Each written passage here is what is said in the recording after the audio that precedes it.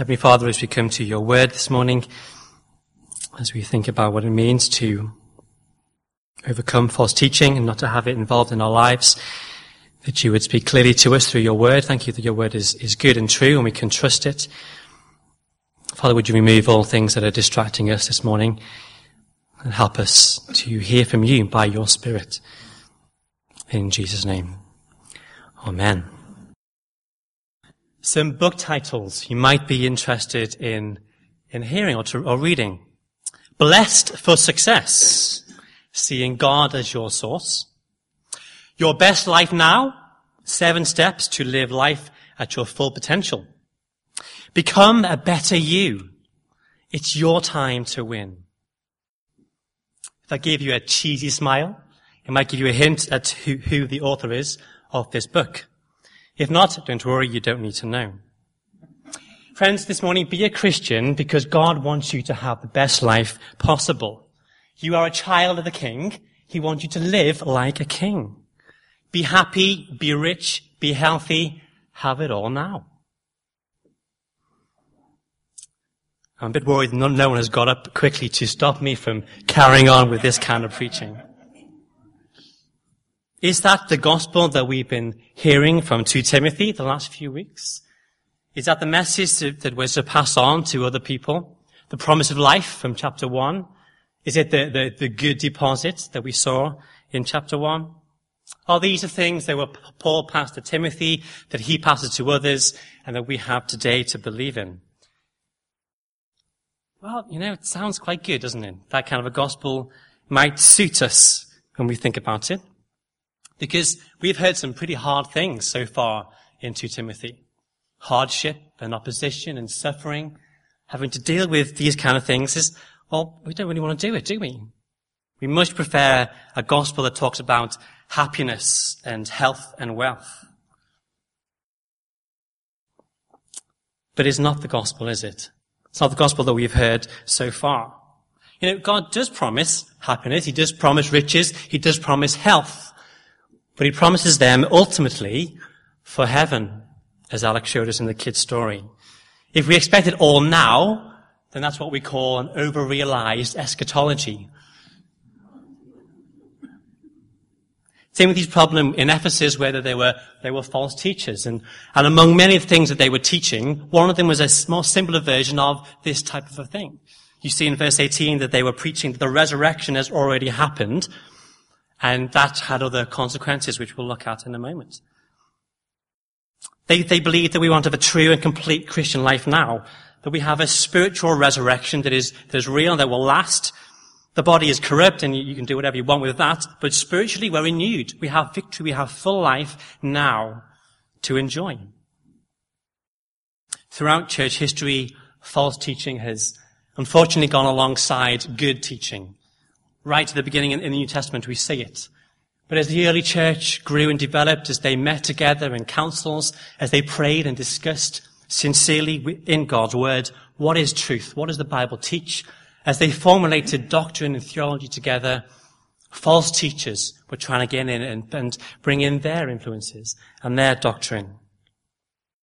And even today, we hear false teachers in various churches promoting what they think, what they say is a correct interpretation of the gospel. But it's actually a different gospel. It's different from that which has been passed down to us. It's different from that we read in the Bible. So if we hear false teaching today, what do we do about it? How do we respond? How do we respond in a way that's right, that's biblical, that's godly? I think Paul gives Timothy some advice here in this second chapter for how he and his church should deal with it. So firstly, we should resist false teachers and false teaching. Resist it, Paul says in verse 14. Warn them against quarreling about words. Verse 16, avoid godless chatter, because those who indulge in it will only become more and more ungodly. Paul uses these terms, quarreling, godless chatter, stupid arguments, to refer to what is going on in the church as they argue and debate about these various teachings that are going on. But Paul is saying, just don't get involved in those things. Stay away completely. You have some nice new teaching, a gospel that may sound a bit more appealing. It's very interesting to hear.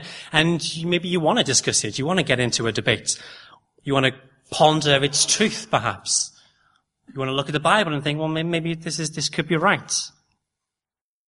Perhaps these false teachers have taken something that is true, i.e. the resurrection, but they've mixed it with their own ideas, perhaps their own culture, their own religious background. Being Greeks, they've thought, well, the body is sinful and corrupt, and we can't have a physical resurrection, but a spiritual resurrection is much better. And so they present this kind of teaching. But it's all about interpretation of words. They're quarreling about words, as Paul says here.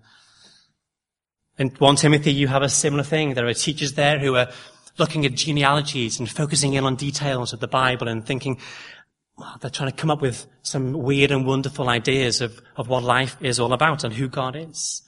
Bible codes. I'm sure you've heard of that in recent years. Looking into detail of that that's not really there. Creating something that's not really true. And so why is Paul saying to avoid all these things? Well, he says it's of no value and it ruins those who listen.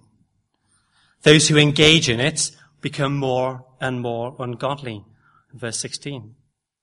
So as they hear it, as they're influenced by it, as they think this sounds good, you start to believe it. But because it's false, it leads them down a dangerous path. A path into sin. A path into being disillusioned because when they see the false teaching isn't real, they start to doubt God. And they move away from him. And for some, it destroys their faith and they wander completely away from God. You see, if I was to preach what I preached at the beginning of the sermon, it does sound quite nice, and that kind of a gospel would be very appealing. And maybe you'd experience some happy times in life, and of course we do, some riches and some health. But it wouldn't take long, would it, for you to realize, well, actually, hold on, I still get ill. I still suffer. I lose my money, or I find it hard to get money. So, if this is supposed to be all it is in the resurrection, well, it doesn't match my experience. What does that say about my faith? Maybe I don't have enough faith. What does it say about God? Maybe he doesn't love me enough to give me what I want. And we can end up down a dangerous path, can't we? Lose our faith and stray right away from God. And so Paul is saying, Timothy, stay away from these things. Stay away from stupid arguments that are not true to the Word of God. To avoid the false teaching that goes on. But instead focus on what is true. Focus on the truth. Timothy is to look at his own character, his own walk with the Lord, his own dealings with the Bible. Verse 15, Paul says, do your best to present yourself to God as one approved, a worker who does not need to be ashamed and who correctly handles the word of truth. Those false teachers, well, they're quite concerned about what other people think of them. They like to have people's attention. They like people liking their gospel because, hey, it sounds appealing. But Timothy's not to be like that. He's to focus on what God thinks and what God cares. He uses a metaphor here of a worker doing his task correctly, using the right tools, doing an accurate job. He's not to be like these rogue builders we see on TV, but to be one that does their job well and correctly and presents a finished job that's true to the plans. He's to plow a straight line, so that term handle correctly the Word of God, or divide the Word of God correctly. It's meaning to cut a straight line through the middle, to be accurate, to plow a field well, to sow the seam along the straight line, to be a worker that presents his job as he should. So he's not ashamed of it. He's worked hard. He's put in the effort. That's what Timothy's supposed to do with the Word of God. To study it carefully. To take seriously what the Bible says and to interpret it in the way that it should be. To focus on what is true so that Timothy can come to God and not be ashamed of his efforts, but to be diligent in presenting to him what he has done. So who is it in the church that has this kind of responsibility? those people who have to handle God's word correctly. I suppose the people you think of immediately are those who preach God's word.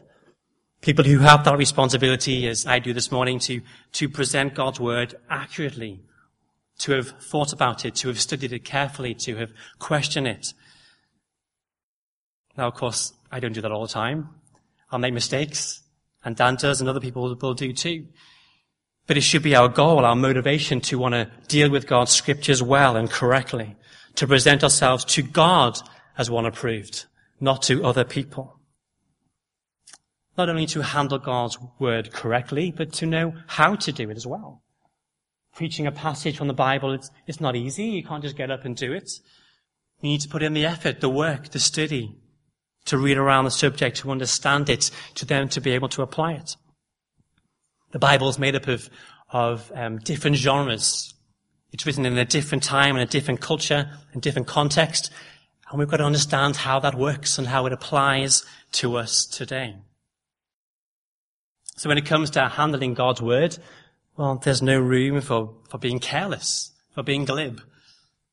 There's no room for us to add in our own interpretations and to say what we think it should say and not what it actually says. So may I encourage you to pray for those who preach in church. Pray for those who preach generally.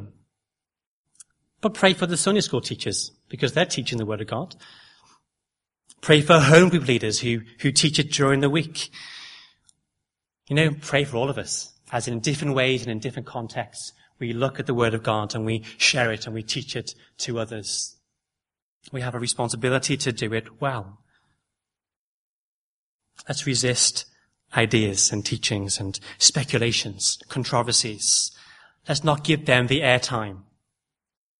But let's come to God's word truthfully. Let's submit to its authority. And let's teach it well. Maybe you're here this morning and you're looking around different churches and you're trying to decide where to settle. Make it a priority that you want to settle in a church that handles the word of God correctly and truthfully. So resist false teachings and false teachers. Secondly, remove false teaching from our churches and from our lives. Paul is concerned that these things don't overcome Timothy and overcome the church and take over the church. Timothy may well be concerned about what is going to happen in the future if these things continue to happen. And Paul wants to encourage Timothy that God is in control. He knows what's happening, and he knows who are true Christians. Look down with me at verse 19. So although this teaching is going on, although it's spreading like gangrene, destroying the faith of some, Paul says, nevertheless, God's solid foundation stands firm, sealed with this inscription: the Lord knows who are his. And everyone who confesses the name of the Lord must turn away from wickedness. So God knows those who are truly Christian. They're sealed, they're secure by the Holy Spirit. They won't fall away. So we can trust in God's faithfulness. He has two quotes or two sayings in this verse. The first, the Lord knows those who are his. And Paul may well be thinking about a passage back in the Old Testament, Numbers 13. Now back here we have the story of Korah and the group of people of Korah among the Israelites who rebelled against Moses and rebelled against God. Basically, you have the people have not long come out of Egypt, but they've also not long rejected the promised land. And they're now beginning their 40-year wander around the wilderness. And these people of Korah, they're part of the tribe of Levi.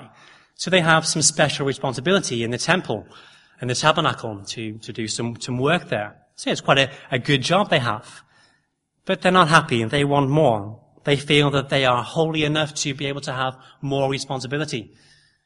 They don't like the fact that Moses seems to have this exclusive right to rule everybody. And so they rebel against him and they question his authority. But unfortunately, in questioning Moses, they're questioning and rebelling against God. And so when they come to him, Moses says to them, in the morning, the Lord will show you who belongs to him and who is holy. Unfortunately, these people in their rebellion, in their disobedience, had turned away from God. And ultimately they were destroyed. If you read the passage, you see them there gathered around their tents, and the ground opens up and they're swallowed into the ground. Gone. The Korites and two other groups of people just disappear. Them and only them. Everybody else survives. And so Paul is encouraging Timothy, saying, look, the Lord knows who are his and who aren't. He deals with them well, correctly. He judges those who need to be judged. And so it's to be an encouragement. And as Christians, we can be encouraged too. We know that all those who truly confess the name of the Lord Jesus Christ are saved. Paul tells us in Ephesians that he gives us the Holy Spirit as a seal, a guarantee of that, the deposit is guaranteeing our future of what is to come. So we can trust in God's faithfulness. But then he has another quote or another saying. Everyone who confesses the name of the Lord must turn away from wickedness. Now this isn't actually a direct quote from anywhere in the Bible. Perhaps it's a few biblical thoughts brought together. We know that phrase, everyone who confesses the name of the Lord. Paul talks about that in Romans, doesn't he? That kind of sign of true faith. If we confess to the Lord, then we will be saved. But salvation leads on to sanctification, becoming more and more like Christ, removing sin from our lives and becoming more holy. So if we can confess the name of the Lord, then we must also turn away from wickedness.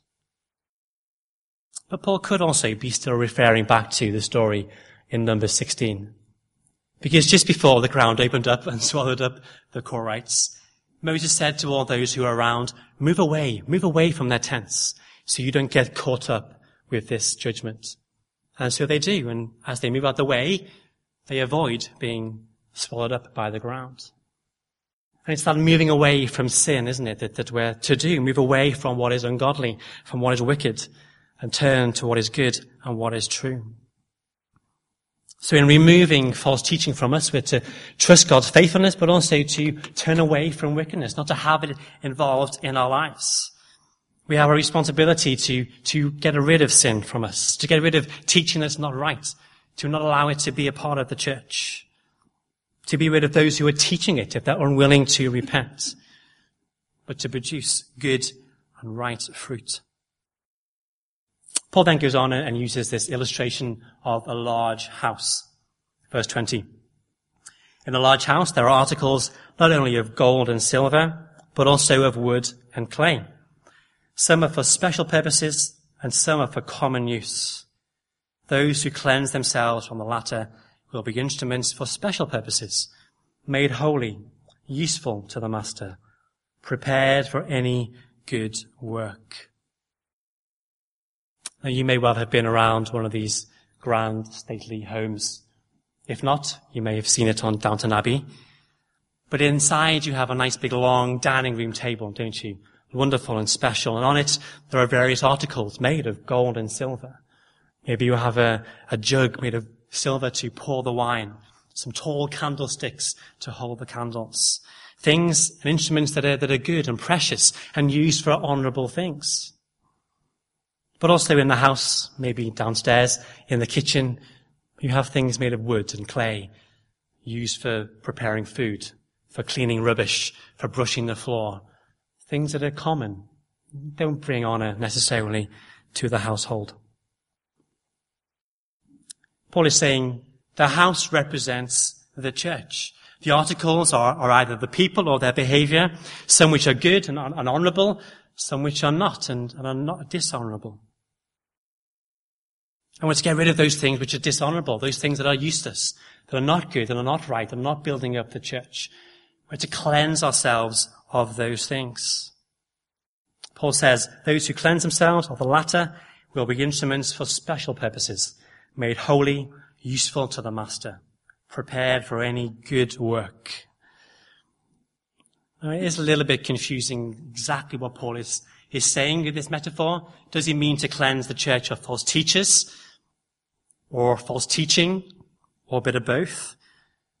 Now, it's true, we must get rid of those people who are persistently and unrepentingly teaching false things. They shouldn't be allowed in the church. But it's also true that we should get rid of, false teaching that's within our own lives and false beliefs. But because false teachers can repent and can change, I think Paul is saying that we need to get rid of false teaching and beliefs from ourselves. Why? Because these things are poison. Paul uses the word gangrene. It's the poison that grows within the body and it spreads and spreads, and unless it's dealt with, it ultimately will kill. We need to get rid of it and turn from what is false and turn to what is true.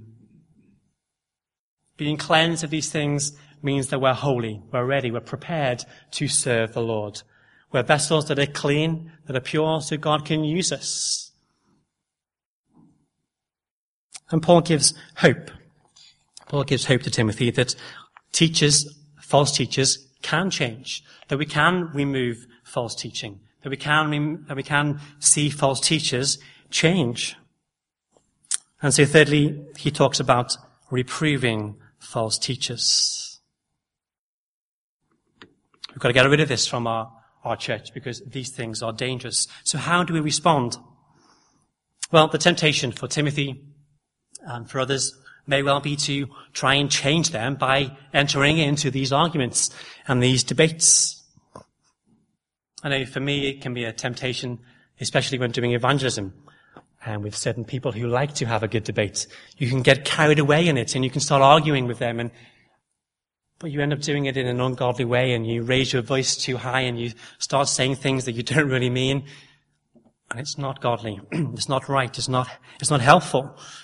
You may win the argument, but you'll end up losing the person. So Paul is saying, you've got to keep away from such things. Keep away from such attitudes and such motivation. Paul describes it as the evil desires of youth in verse 22. Flee the evil desires of youth. Pursue righteousness, faith, love, and peace. That desire to want to be hot-headed and to try and win the argument. I remember at university, young students loved to have arguments and debates, Christians particularly, over various doctrines. It happens a lot in Wales. And this would be disappointing because people would be having good arguments about good theology, but they'd end up saying things to one another that they didn't really mean. It'd cause hurt and pain, and sin would come in. They weren't building one another up. They weren't helping one another to see the truth of the word. And so Paul says, respond with godly character. Because it's not godly to quarrel. When you think about a quarrel, you think about the opposite of the fruit of the Spirit, don't you? There's no love, there's no peace, there's no kindness, there's no self-control. There's a complete absence of all that is good and godly in quarreling. And so Christians shouldn't do it. The Lord's servant, as Paul says in verse 24, the Lord's servant must not be quarrelsome, but must be kind, able to teach, and not be resentful.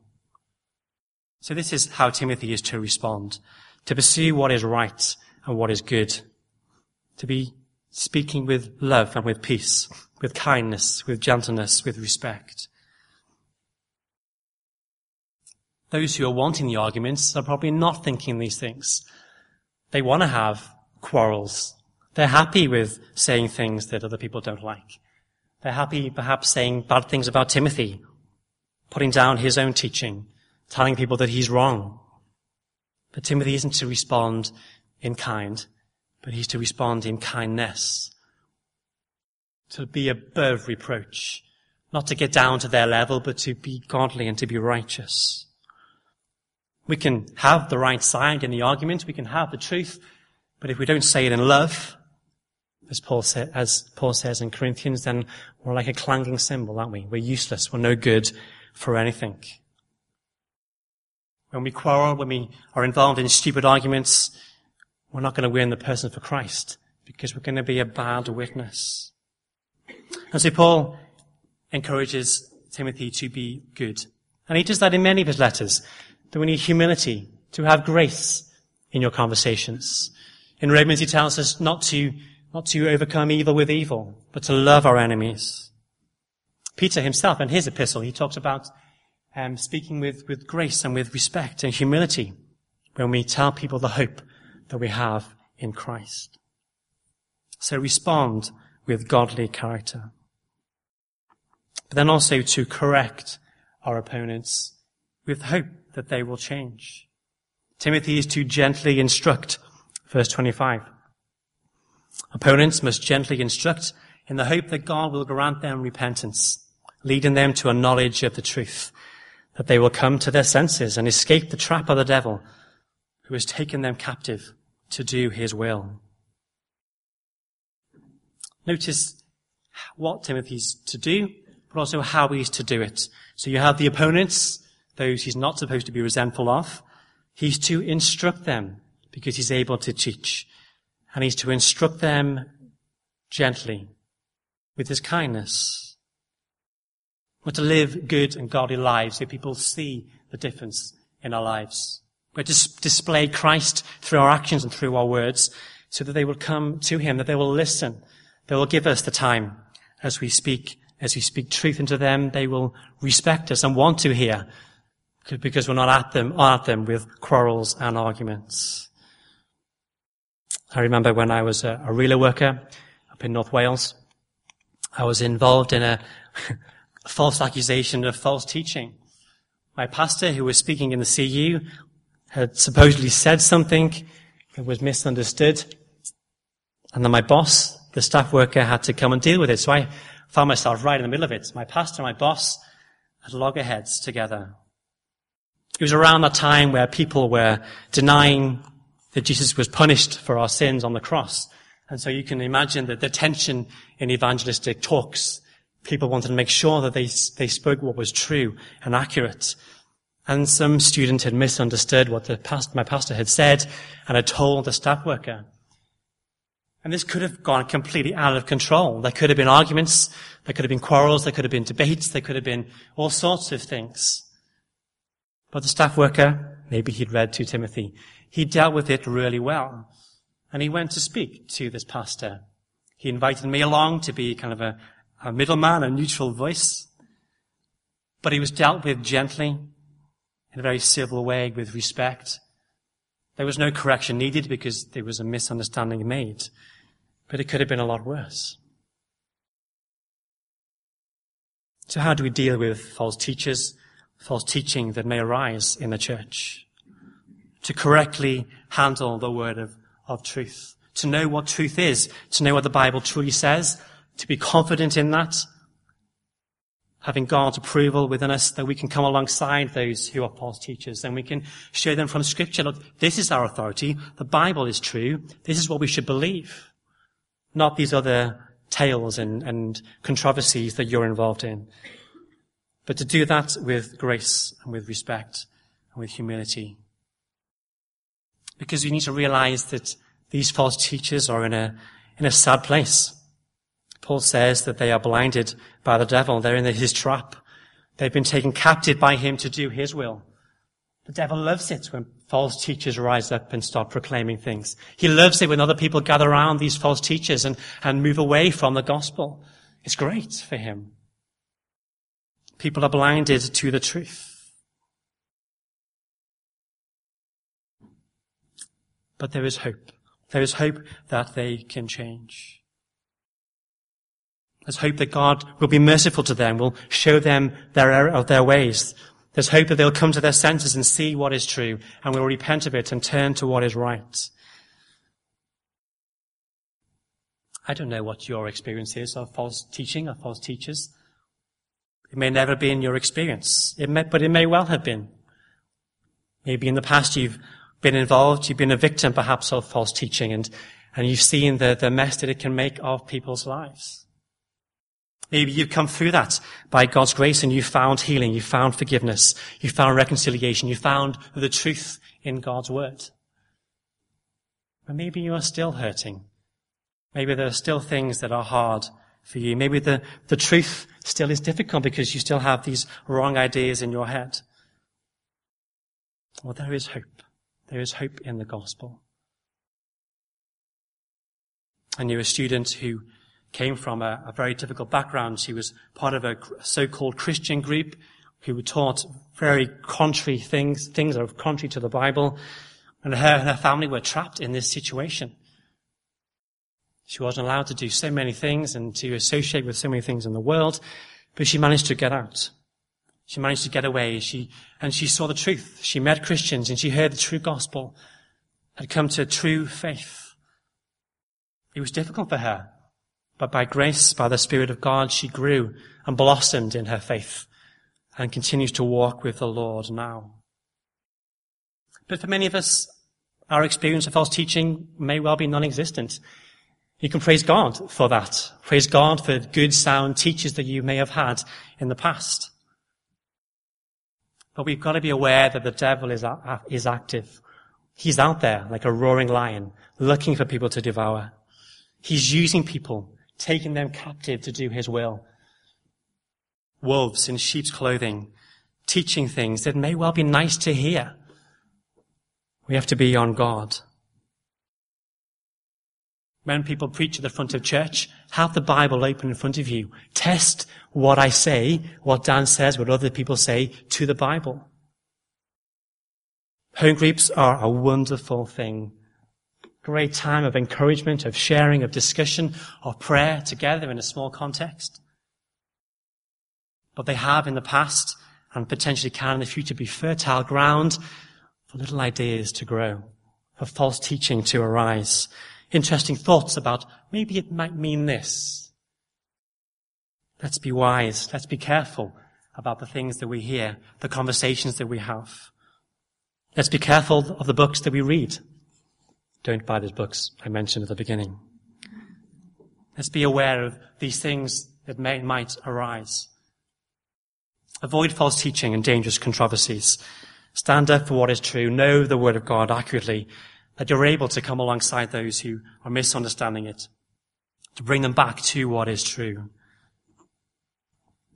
Let's keep away from gospels that are contrary to the one that's being passed down to us, that we may come to God, to Him, for His approval. As we come to Scripture, let our final song be a prayer to us. Some words from it. Speak, O Lord, as we come to you, to receive the food of your holy word. Take your truth planted deep in us, shape and fashion us like in your likeness. Second verse, words of power that can never fail. Let the truth prevail over unbelief. And the final verse, truths unchanged from the dawn of time, that will echo on through eternity. Speak, O Lord, till your church is built and the earth is filled with your glory.